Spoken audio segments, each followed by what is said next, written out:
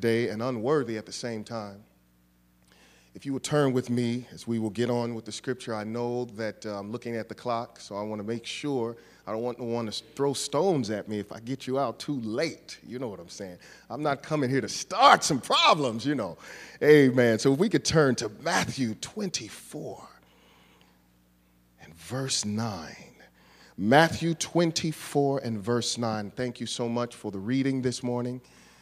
Amen. Matthew 24 and verse 9. I shall read in your hearing. Matthew 24 and verse 9. Then they will deliver you up to tribulation and kill you, and you will be hated by all nations for my name's sake. And then many will be offended and will betray one another and will hate one another. Then many false prophets will rise up and deceive many, and because lawlessness will abound, the love of many will grow cold. Oh, but my favorite verse is number 13. But he that shall endure unto the end, the same shall be saved. Isn't that beautiful? Isn't that beautiful to know that God will not allow evil to keep going and going and going like the Energizer Bunny? That at some point, God's going to say enough is enough. And for those of us who are trying to do right, who are trying to make our call and election sure, for the elect's sake, those days will be shortened. And if we endure, God's got something for us, planned for you and me. And that day is coming. Oh, that day is coming.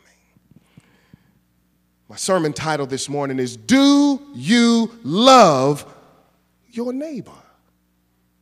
Do you love your neighbor? Let us pray. Heavenly Father, it is not I, but you that live in me. Let your Holy Spirit just have his way, Lord. Let him go all through me, and that, Lord, the praises that we have for you this morning, let it go up as a sweet aroma to you, and blessings will come down. For, Lord, I am unworthy to stand here as a chief among men, wretch of all men. Lord, I'm unworthy, but because of your blood on Calvary's tree, you've made us all worthy, Lord, to witness for thee. So bless us this morning. Be with us this day, your Sabbath day. In your name's sake I pray. Amen. Do you love your neighbor? And as we read this passage, let me make the setting. Jesus Christ is sitting on the Mount of Olives, AD 30. And he's sitting there looking over the city of Jerusalem. And he's thinking, as he is omniscient, all-knowing, omnipotent, all-powerful. He was God and man at the same time. God and man. Not half God, half man. All God and all man. And only God can do that. And so he's sitting there on the Mount of Olives. And he's looking over Jerusalem. And in his mind, you can imagine all of the centuries that only the God can do. He created this world in 6 days, and he sees all the prophets that tried to proclaim of one to come. And now the one that was promised is there. And just a few days after, where he's sitting, watching this city that has killed the prophets, he too will be offered up as the Lamb.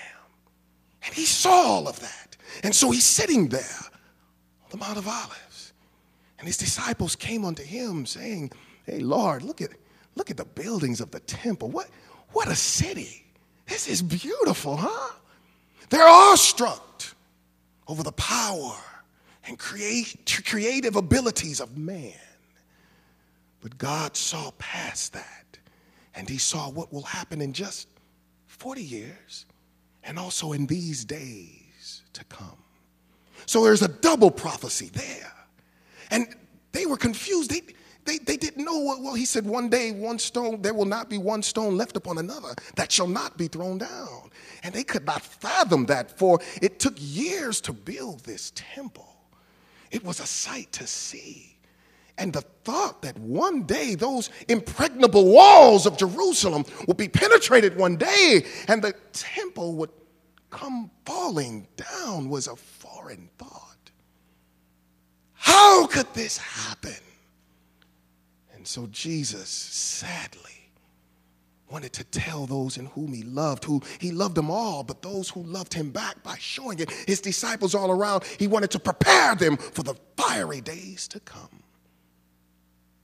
And so now we pick up here after the setting is made that he's saying, verse 9, that you will be persecuted for my name's sake. And we know how many of the disciples paid for their belief on Jesus Christ with their blood. And he's also saying that that will happen to us today. As a former probation correction officer, I was there for about maybe almost 10 years. As a fourth generation Adventist Christian, I wasn't used to that world. Wondered why God even allowed me to go that path. And one of my counselors was telling me, God is going to give you an experience, David, where now you'll get up in the pulpit and stop running from it. For I was a theology major at Oakwood, but I ran from preaching because it just, at that time, I thought it just didn't look cool, preaching and stuff. I remember being at school and they would say, today, the pastor of the church, E.C. Ward, is theologians, the theology day, theology majors day. All the theology majors stand. And because I was embarrassed. And so when I became an officer, I put in paperwork to say, hey, I'm a Seventh-day Adventist Christian. And so they obliged by giving me that time off. And so as time went on, everything was good. Everything was good.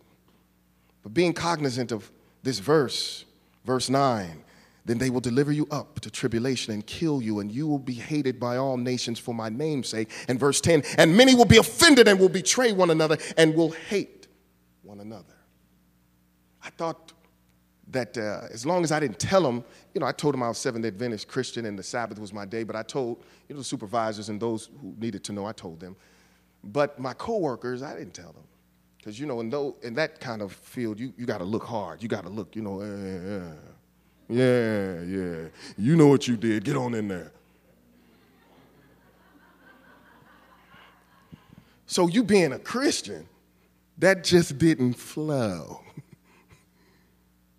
So I was busy being embarrassed that I was a Christian.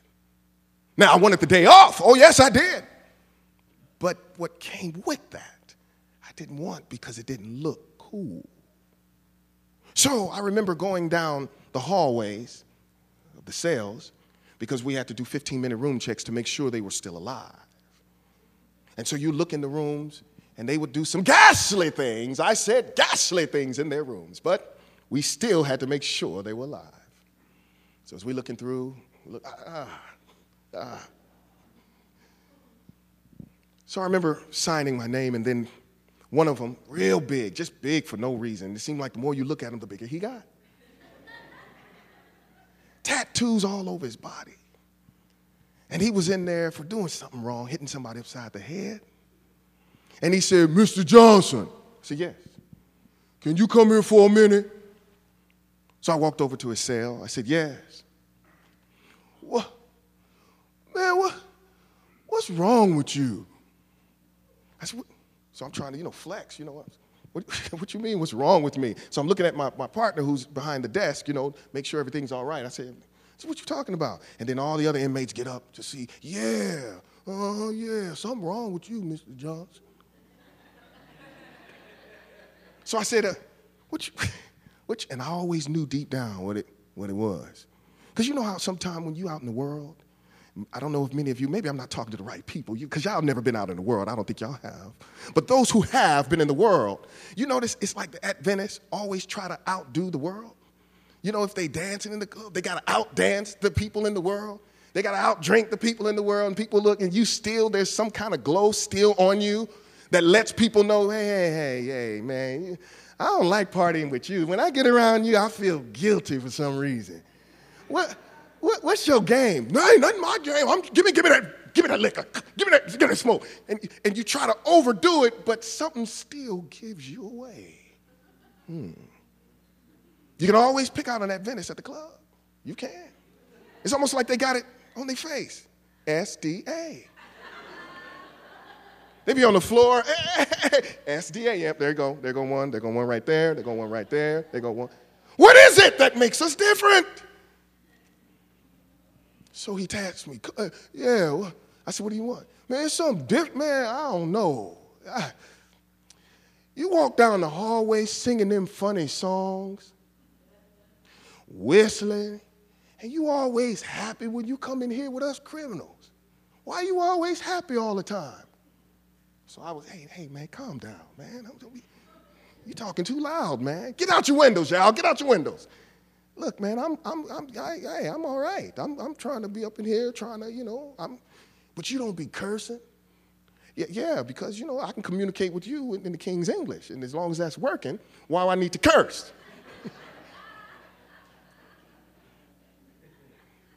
Still, you just different, man. So then I was embarrassed because I didn't want them to know, because then they would take me as being weak. Then they started to say, Mr. Johnson, my brother just got shot in the head, and could you pray for me? And why is he asking me? But I know too much. Does this sound familiar to you all? We've been grown up, raised in the church, Sabbath school class, primary, kindergarten, all the way up. We know about the love of God. We know there are people out there who are hurting, but yet we are too busy to lend them a hand because we're busy being ashamed of who we are. And our neighbor needs your love that God has given you. You know about the love of God from the Word of God, and yet, for whatever reason, you were too embarrassed to share it. But you think because you come to church, because you punch the clock, I got to be at Sabbath school. I have to do this. I have to do this for potluck. You're so busy being a Christian, you miss out what the real thing is. And that's a relationship with God. That love that you're supposed to have. And love is not selfish. For if the person, the object of your love, doesn't know you love them, then something's wrong with you. For love is not love until you've given it away. If you hold on to it, it is not love. So they asked me to pray for him, and I was trying to be embarrassed, but I felt guilty in letting this man cry and have no one to turn to. And I knew God would whoop me with many stripes if I didn't do what I was mandated to do as a Christian. Go out and tell the world. Let them know that God is in you before you even open your mouth. They got to know there's something different about you. So when I prayed for him, I tried to take him over in the corner. Look, let's go in your room. And you step in, going down, I'll pray for you. Still being a little ashamed. And I prayed for him. But then 5 other hands raised. I said, yeah, could you pray for us too? Because we got problems at home too. And I thought, now I know what Jonah felt like. Here I'm trying to run, and they still asking me to pray. So I started praying for him, and I thought praying was good. Then the religious volunteers would come. And man, the things that they would say. I thought that is not scriptural. And because you see, God loved you. And you see, the thing is, and they just, it's their version of the Bible, not even the New King James Version. It's their version of the Bible. And I would sit there, I have to stand there, watch and make sure. I thought, And then all the inmates looking at me. John, you. Now, I never told them what I do. That on the weekends I go and sing and speak. Never. How did they know? So they would just look at me. Then he said, now before I begin, they would come in. Before I begin, we're going to stand up and sing a song. And then he'd get up. Lord, just all off key and just making up words. And I thought, and they, Miss Johnson, why don't you sing? We hear you singing up and down the hallway. No, I'm on probation. I'm not supposed to do that stuff. Oh, Lord, I'm going to go down the hallway and do some room checks. Johnson, they all out here. You don't need to do room checks. Well, I'm just going to go down the hall. I'm just going, and they singing and tearing up the notes. So some just kept saying, David, you better use what you have. I gave you something, and you're mandated to use it. Because come judgment day, like my great-grandmother used to say, God's going to ask you, what did you do with those talents I gave you? Huh? Even if it's to smile. Even it's to embrace people and tell them you love them. Whatever it is, singing, speaking, that's not the only thing. Each of us have gifts and talents, and we are mandated to use them. And if we don't, there's going to come a day of reckoning. And when he says, what did you do with those talents? Well, Lord, what happened was, because I grew up with no parents, and God's not trying to hear that. All he wants to know is, did you use it? Not trying to be embarrassed. Did you use it? So after a while, I started to use it. And I started to be happy and proud. And Lord, please forgive me, because I know if I'm embarrassed of you, you're going to be embarrassed of me when you go to the Father. And I can't have that.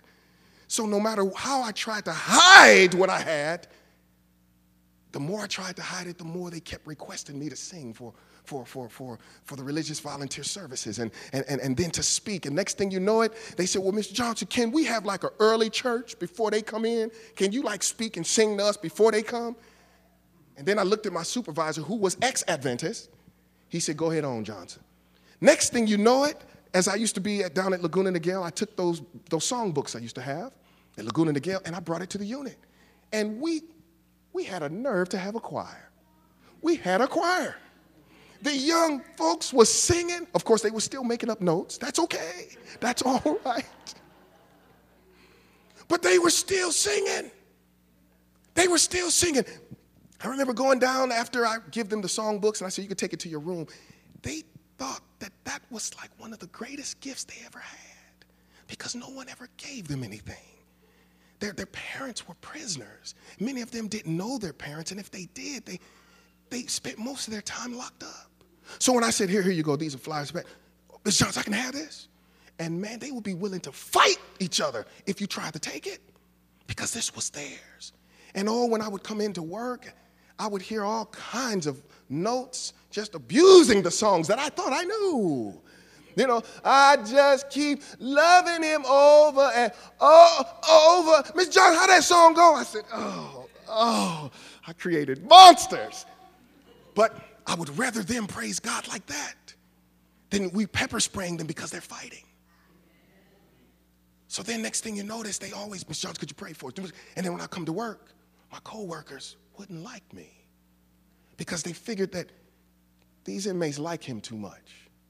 He commands their respect because he treats them with respect, and he gets it back. We don't like him. But it says you should be persecuted, right? Here I was trying to do the right thing, although, it took a while before I decided to do it. Then when I was doing it, I started to get enemies. But it says you'll be hated for my name's sake. I started to get enemies. They called me church boy. After a while, they were angry because I didn't have any code reds. And then it came to the point where my enemies would say, hey, Johnson, can you go on Unit 10? We have a problem with an inmate. He said he wanted to talk to you before we about to spray him, but he said, can he please talk to you first? My enemies. So I'd go over there and talk with him. Next thing, Miss Johnson, can I hug you, Miss Johnson, man? And I said, yeah, well, we know. All right, it's going to be all right. Next thing you know, a problem solved. They hated me for it.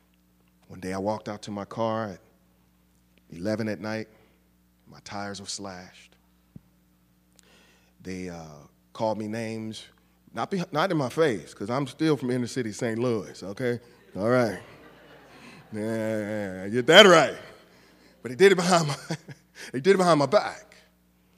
And it's something when you show a love to people that are deemed unlovable by society, they give it back in return in ways you would never dream of.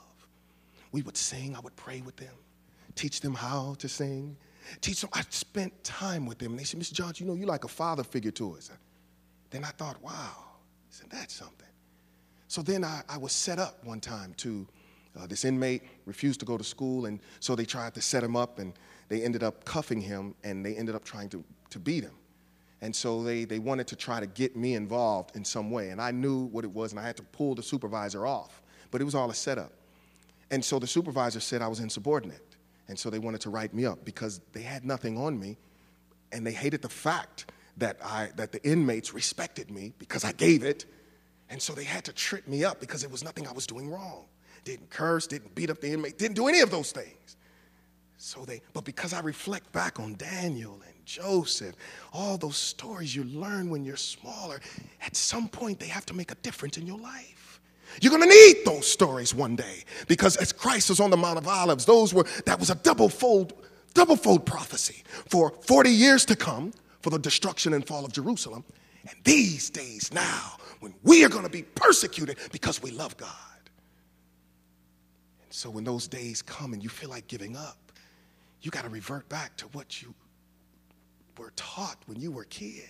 Sometimes you want to cry because the enemy's got his foot on your neck and you want to say, Lord, why me? And sometimes you might just want to say, yes, Jesus loves me.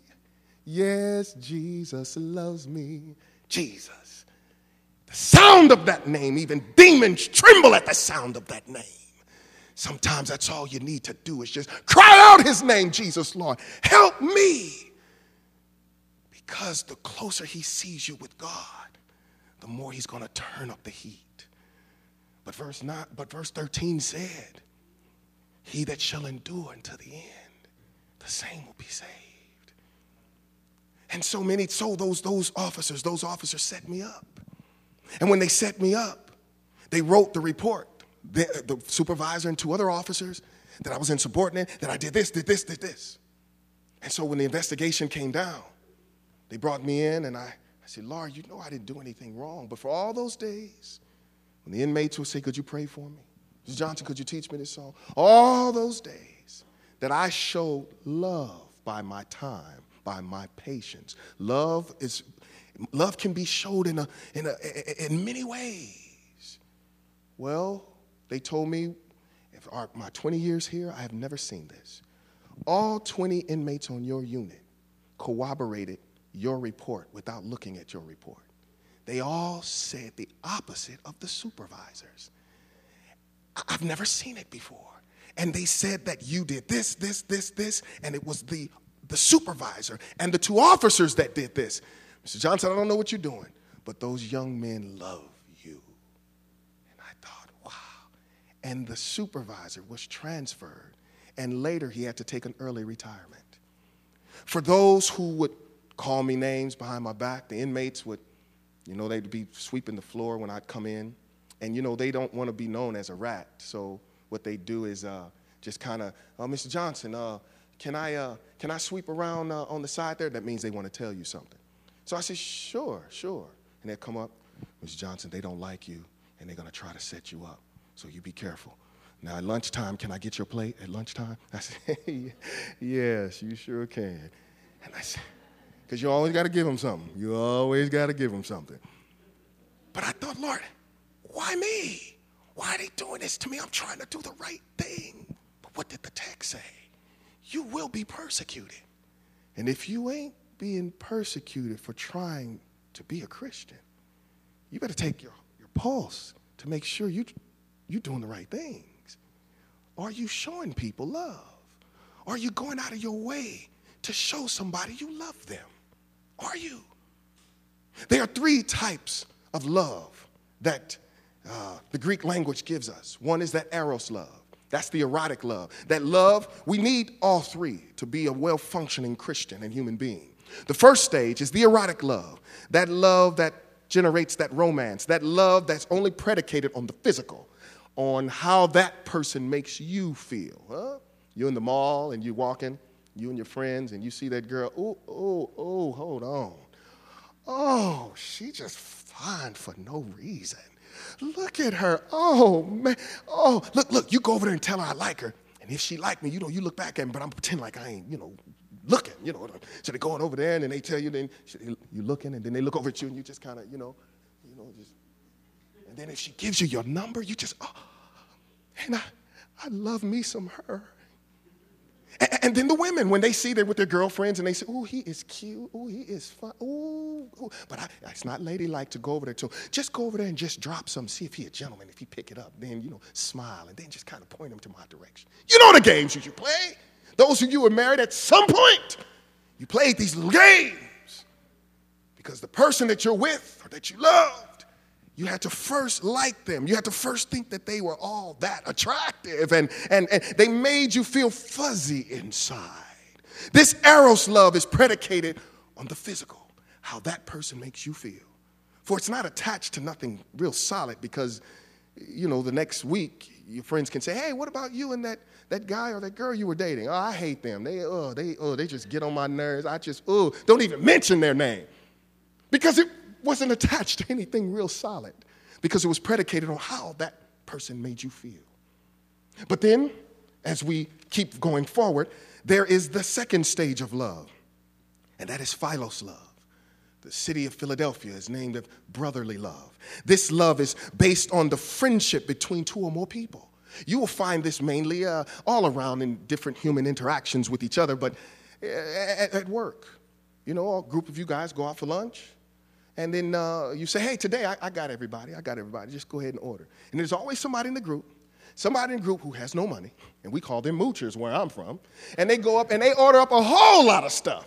You give me 5 nacho plates and give me 3 burritos and 2 drinks. What y'all want? I thought you ordered for us. No, this is for me. And then, hey, I could pay you next week. Next week will never come. And y'all always paying, and everybody takes turns paying for that guy. Well, then this philos love doesn't work real that way, because this love is a give and a take. I give, you take, and then the next time it's the opposite. And as long as it's going that way evenly, you guys have a good friendship. It's a give and a take. You do for me, I do for you, and vice versa. Philos love. And it can work when both parties are putting in the same amount. But that's not the love quite that God wants us to have when he wants us to love our neighbor. 2 commandments he gave, which sums up the 10 commandments. Thou shalt love the Lord thy God with all thy heart, soul, and mind. And thou shalt love thy neighbor as thyself. That third love is the love in which we are here today. For that's the love that God had on you and me. That's that agape love. Oh, that unconditional love that gives and expects nothing in return. That's the love that Jesus had for us when he stretched out on the cross and he knew the sacrifice he was giving, that many in which he was dying for would not accept that gift, but yet he did it anyway. And if it was just one that said yes to the gift, he would have gone through it all over again. That is love. That is unconditional love. The Bible says, for God so loved the world that he gave his only begotten son. Those of us who are parents, try to give away one of your loved ones to someone who you know is not worthy of that sacrifice. It'll be like a joke. Please, right. Think about it. Your child. And you have to give that child up for someone to live. Could you do it? Most of us couldn't. But God did for us. And we're busy being ashamed that we are his. And the people who are around us, our very neighbor, physical neighbor, do they know that you are a Seventh-day Adventist Christian? Do they know that you are supposed to go out into all the world and preach the gospel? There's a myriad of ways you can preach the gospel. You can do many things to spread it. Sometimes a smile can generate a conversation. To that conversation can lead, won't you come in and visit us on Sabbath and then enjoy a potluck? If you're not doing it, there are going to be people, you're going to be asked, why didn't you use what I gave you? You're thinking that you are on your way to heaven, that you're just waiting on God. No, you don't have a relationship. People all around you don't even know that you are a Christian. That's a problem. At your job, at your school, do the people there know that you're different? Do they, or are you so busy trying to be like them to not stick out that you do whatever they do? Do you make a difference at your job, at your school, somewhere public? Can your neighbors say there's something different? If we were to talk to your neighbors today and say, do you think your neighbor loves you? What would they say? That's the barometer right there. Do you love your neighbor? We are mandated. God loved us. How can we profess to love a God we've never seen and hate our neighbor who we see all the time? We better wake up as Christians. We better wake up because God is coming back really soon. And our chapter tells us that even if there are those unlovable people, they're just so unlovable. Maybe it's a family member you haven't been speaking in years. And every time you get around them, it makes that hate boil up in you.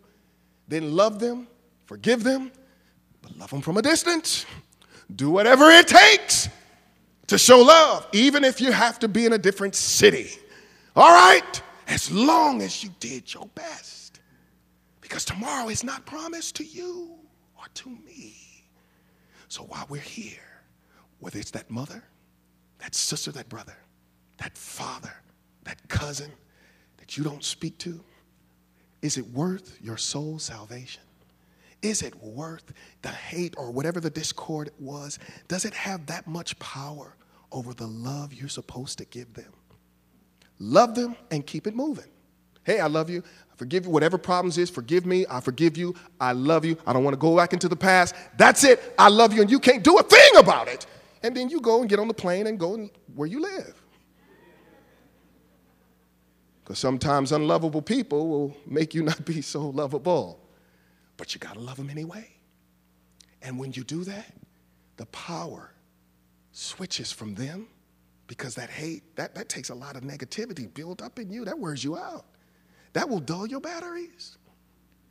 But when you do that, you become the better person because you're being Christ-like. Do you love your neighbor? Oh, 2,000 years ago, 2,000 years ago, Christ, in the embodiment of love, came down to die for you and to die for me. And he said, love those around you as you love yourself. Love the Father. Love God with all your heart, soul, and mind. But you have to love your neighbor. If you don't, you can't make it in. Because why would you want to go there and spend eternity filled with love when you don't even like to love? God will do you a favor and burn you up. Because heaven would be so excruciating for you. Everybody's loving everybody. So if you want to get there, you've got to love. The Savior is waiting on you. Tomorrow is not promised. Now is the time. Whatever your problems, issues, struggles, concern with somebody, make a difference today, because tomorrow is not promised. The Savior is waiting for you, but tomorrow is not promised. He's waiting to enter your heart and feel that old hateful spirit. Replace it with love. With love. The Savior is waiting.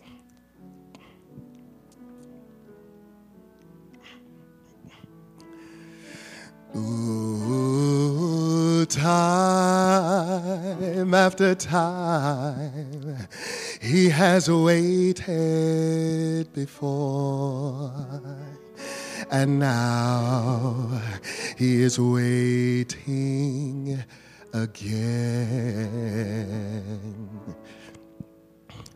The Savior is waiting to enter your heart.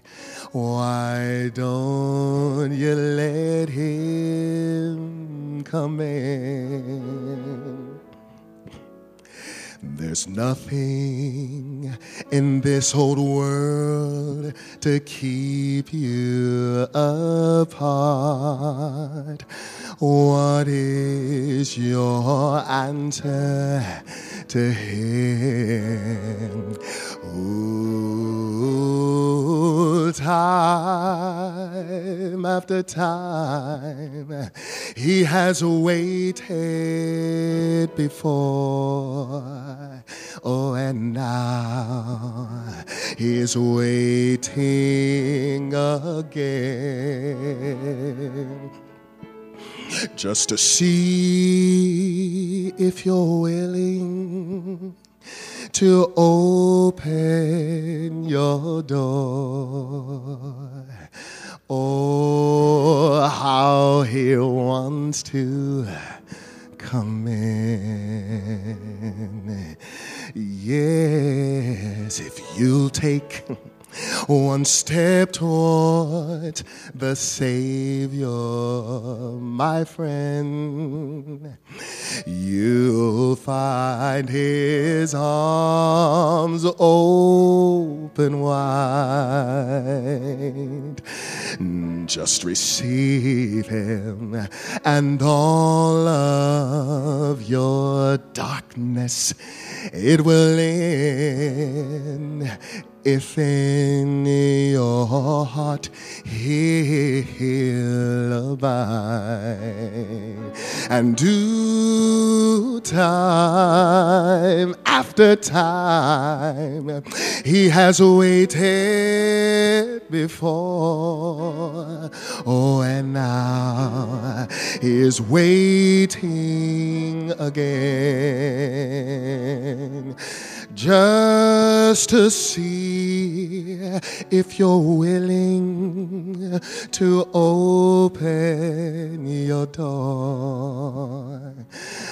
Oh, how he wants to come in, and do time after time, he has waited before, and now he is waiting again,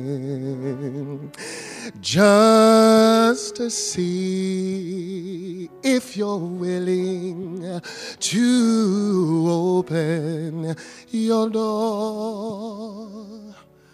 Oh, how he wants to. I said, oh, how he longs to. Oh, how he wants to come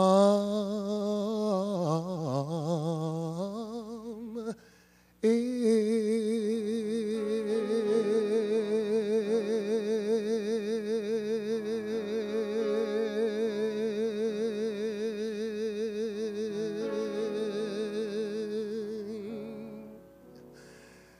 Do you love your neighbor? God bless you.